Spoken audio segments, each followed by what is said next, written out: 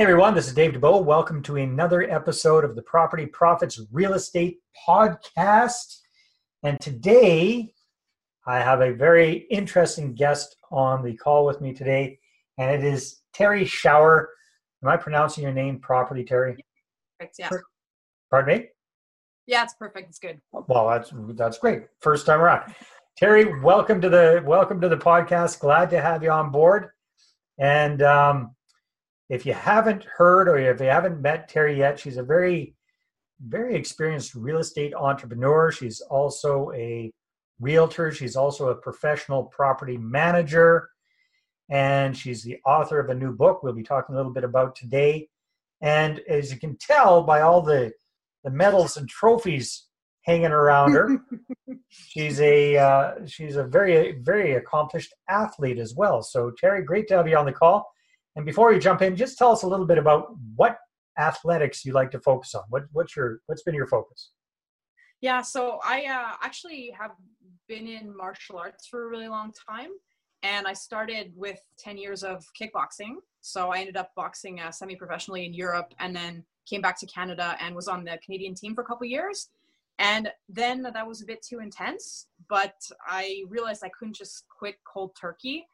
So I switched to Brazilian Jiu-Jitsu, which is, in a weird way, it's like a bit more chill than kickboxing because you're not taking all kinds of hits to the head. Something goes wrong, you tap out. You're just choking people out. That's all. You go. But something goes wrong, you just tap and it's all over. And then, so that's what I do most of the time now. I still compete actively and I teach now as well, Brazilian Jiu-Jitsu. So. And you're telling me off camera that you just won a pretty impressive title. Tell us about that. Yeah, so in last December, I won a world title in no-gi. So that's actually in jiu-jitsu, you compete with the kimono and without it. So it was the world championship without kimono. And so I was very pleased to be able to have that experience. Yeah. Congratulations. Well, that's very impressive. And as we were discussing, it comes in handy sometimes when you're dealing with tenants. Well, I hope you haven't had to choke anybody out, but I'm sure it makes you feel a lot more comfortable and confident dealing with your tenants. So let's start at the beginning, Terry. How did you first get inspired to get involved in real estate investing? So for me, it kind of happened a bit accidentally. When I moved out of my parents' house, I was 19, I went away to college, and I ended up, there wasn't enough space in the student dorms. So I ended up in this big informal kind of co-op style house, with no manager. And when I moved in, it was a complete mess. The person who'd been taking care of the property had left. And so my fellow tenants voted me house manager basically the next day after I moved in. And so my first task was to clean up the garbage and, try to organize everybody. And then that started me down the path to being a property manager. Yeah. Interesting. Well, yeah, that's definitely jumping in with both feet. And yeah. And what, at this point, I know you do a variety of different things, but when it comes to actually investing in real estate, what is your main focus and your main strategy? Yeah. So, because I'd say my real talent is as a property manager. Most of the time I've done buy and hold. Obviously I have a sort of a portfolio of clients who I manage for. So some of my money comes from commissions, I guess, for managing and brokering. But for me personally, usually I buy and hold properties. I have sold one of my buildings, but the other ones I've really had them, kind of since I started out as an investor, and then I'll acquire an additional property when I see an opportunity and when financing permits. So. And are you focused more on single family homes or multis, or what's kind of your sweet spot? Yeah. So, I live in Montreal, where in the Montreal area, there's really not that many single family homes, and the tenancy market for single family homes is not awesome. And because management is my strength, I prefer to keep things kind of within a radius where my team can deal with it. Mm-hmm. So I've invested mostly in smaller properties. So triplex, duplex, quadruplex, that kind of stuff. Mm-hmm. I've been tempted lately to get into something a little bit bigger, but the market for bigger properties, 6+ properties in Montreal, is so competitive right now that there's almost better deals in what gets qualified as residential here multi-unit starts with 6 and up. And so that market's super competitive. And somehow the opportunities I find tend to be smaller properties. Interesting. Very good. So I want to do our conversation a little bit differently today, Terry, because again, you've just written a book, and it's the primary focus of the book is all about property management, right? So tell us a little bit about the book, and we'll look a little bit more at that. Yeah. So, I guess like it's been 20 years that I've been managing properties and sort of being in real estate. And, the book is marrying a little bit my own mindset journey with some of the nuts and bolts stuff that you need to succeed in investing. So, as time goes on, I have observed my way of doing business changing, and also seeing some of the like mistakes and pitfalls that the investors that I manage properties for run into. And so really I'd say the book's like about a 50-50 split between half is just really nuts and bolts of like, what do you need to do to manage a property effectively? And then the other part is really 2 aspects of mindset. So the first one being, how do you in the beginning get out of your own way, get over your fear just to make the moves that you need to make? Because at the beginning, very often we kind of don't trust ourselves, and we have like a lot of mental obstacles in our way. So that's one aspect. And then once you start succeeding, then that becomes its own kind of problem, because is your purpose in real estate to have as many doors as possible? Are you going to be happy when you get to 100, 1,000? Or are you in real estate maybe to get to a certain level of cash flow and then say, I'm interested in playing other games with my life? So it's a little bit to kind of examine like the science of success and think about like, you're not trying to, everybody doesn't have the same goals. And if you really want to do your investing in a mindful way, it has to be something that fits with what it is that you're trying to get out of it, not as a competitive sport necessarily to try and outdo the next guy. So yeah, and I think being an athlete, you bring a unique perspective to things because, especially having been a professional athlete, you've worked with coaches, you've done a lot of work on the mental game of things that the rest of us who are not athletic or haven't been involved in sports like that probably aren't aware of. So yeah, I think you probably bring a lot of value from that to helping the rest of us get focused on our goals as real estate investors. Now, Terry, what do you think is like the biggest mistake you see us mom and pop landlords making when we're self-managing our own properties? Yeah. So there's a few of these. I'd say one of the big ones is nickel and diming. So I think. Yeah. What do you mean by that? So, you're in investing, right? You need to spend money to make money. And sometimes I work for clients who have a hard time paying $50 to get the hallway cleaned or have the grass cut or just do, really little minor jobs. Either they will try to do everything themselves and kind of burn themselves out. And really, unfortunately, it ends up being a lot of opportunity cost because you only have so much time to invest into what you're doing as an investor. And if you're spending that time cleaning stairways and mowing the lawn, that's not necessarily the highest leverage way that you can use your time. So I'd say that's one thing, being really mindful of how you're investing your time. And the other thing I would say is really, it's like sweating the small stuff. A lot of the clients that I get come to me when they're up to here with their tenants and they just can't deal with another phone call. They can't deal with, another fight over a rent check that's a couple of days late.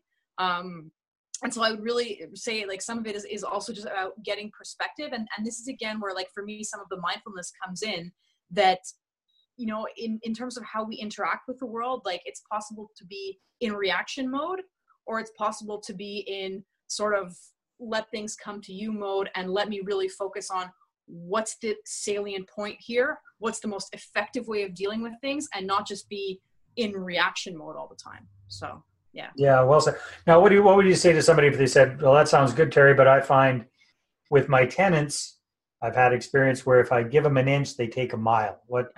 Where's the happy balance there? Yeah, so I definitely, and I feel a lot of people who struggle with their role as a landlord, they're kind of seesawing between those things. On the one hand, they tend to let things slide that they shouldn't let slide, and then come down super hard on stuff that maybe they could come down a bit less hard on. Sounds like me with my teenage son. Yeah. That's it. So like, you know, the flip-flopping back and forth.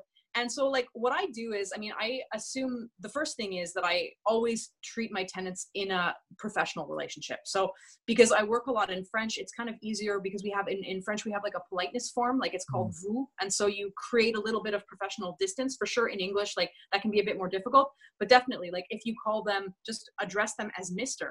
And don't get into like, you know, rude text messaging battles. Just if you interact with them in a way that's professional, it's going to encourage them to react to you in a way that's professional.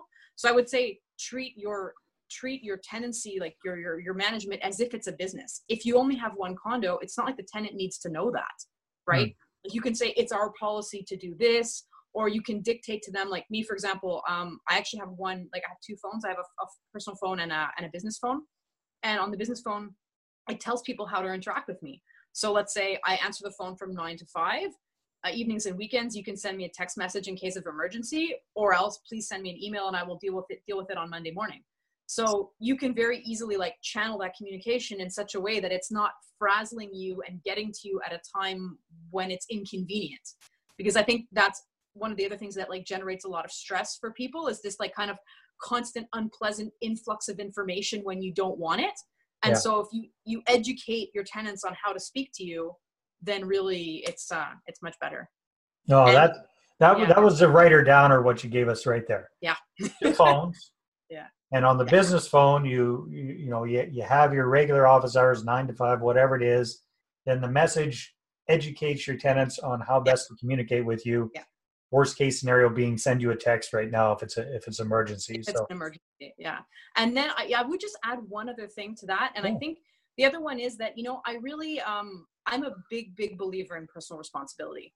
And I always try to make my tenants sort of as responsible as possible. And that even happens in the way I communicate with them. So let's say, you know, I'll give you an example. I had a building that needed to be treated for bed bugs. And so I had one tenant who didn't want to let the exterminator in. He had a cat, I don't know, whatever. So, you know, I could have like screamed and yelled at him, but I just, you know, presented the facts to him very calmly. It's like, look, you can choose to refuse the exterminator access to the building. Then the city inspector will come. You will get a fine. Really, it's no skin off my nose which one you do. But if you don't collaborate, this is going to be the consequence. And now you make your decisions. Like, here's the easy road. Here's the hard road. I don't really mind what you do, but this is what's going to happen if you don't do what I tell you to. So there you go. You know? Nice. So you took the emotion out of it, and it was just a business-like conversation, and you didn't get all ruffled. Exactly. And like, amazingly, like if you talk to people that way, it's not only is it respectful, but it also makes them kind of come back down and be like, oh yeah, wait a second. Like, I do need to take responsibility for whatever's going to happen. And you want to pay your rent late, no problem. I'll see you at the tenancy board. And then you're going to get a fine, even if you pay because you paid late and da-da-da. It doesn't make a difference to me, you know? Yeah. So Terry, we're time flies when we're having fun. That's for sure. So we're just about at the end of our interview here. So I know you do a variety of different things. But if somebody's interested in, so first of all, what's the name of your book? What's your book called? Mindful Landlord. Mindful Landlord. That's a great title. Yeah. And if people are interested in getting a copy of the Mindful Landlord, what should they do? Well, you can just go on Amazon and type in Mindful Landlord. You can also check out my website at terryshower.com. Actually, just you know, there's also for the next couple of weeks, I have a promotion running that you get have like an action plan, sort of practical exercises that go together with the book to kind of get people acting out some of the stuff that I'm talking about. And so you can find that also on the website. Yeah. Excellent. Very good. And I know you do a variety of different things. So you're a realtor, you're a property manager, you're a mom, you're an athlete, you're a real estate investor, the whole bit. So I know you also do some coaching. So who's kind of like the ideal person that you work with as a coaching client? Yeah, so really people who are at the beginning of their investment journey. And I guess, you know, part of what made me want to write the book, and also I have also an online property management course that I'm launching in the next couple of weeks, was because I kept getting kind of the same questions over and over again, and I felt like, instead of selling like an expensive coaching package, why not create sort of cheaper resources that people can access in a very easy on-demand way. The online course, people kind of can watch videos like as it goes for their, as they can integrate into their life. They don't have to show up and physically be somewhere. Right. So yeah. Excellent. And again, they can visit your website to find out more about that, correct? That's right. And we'll have the website link in the show notes below.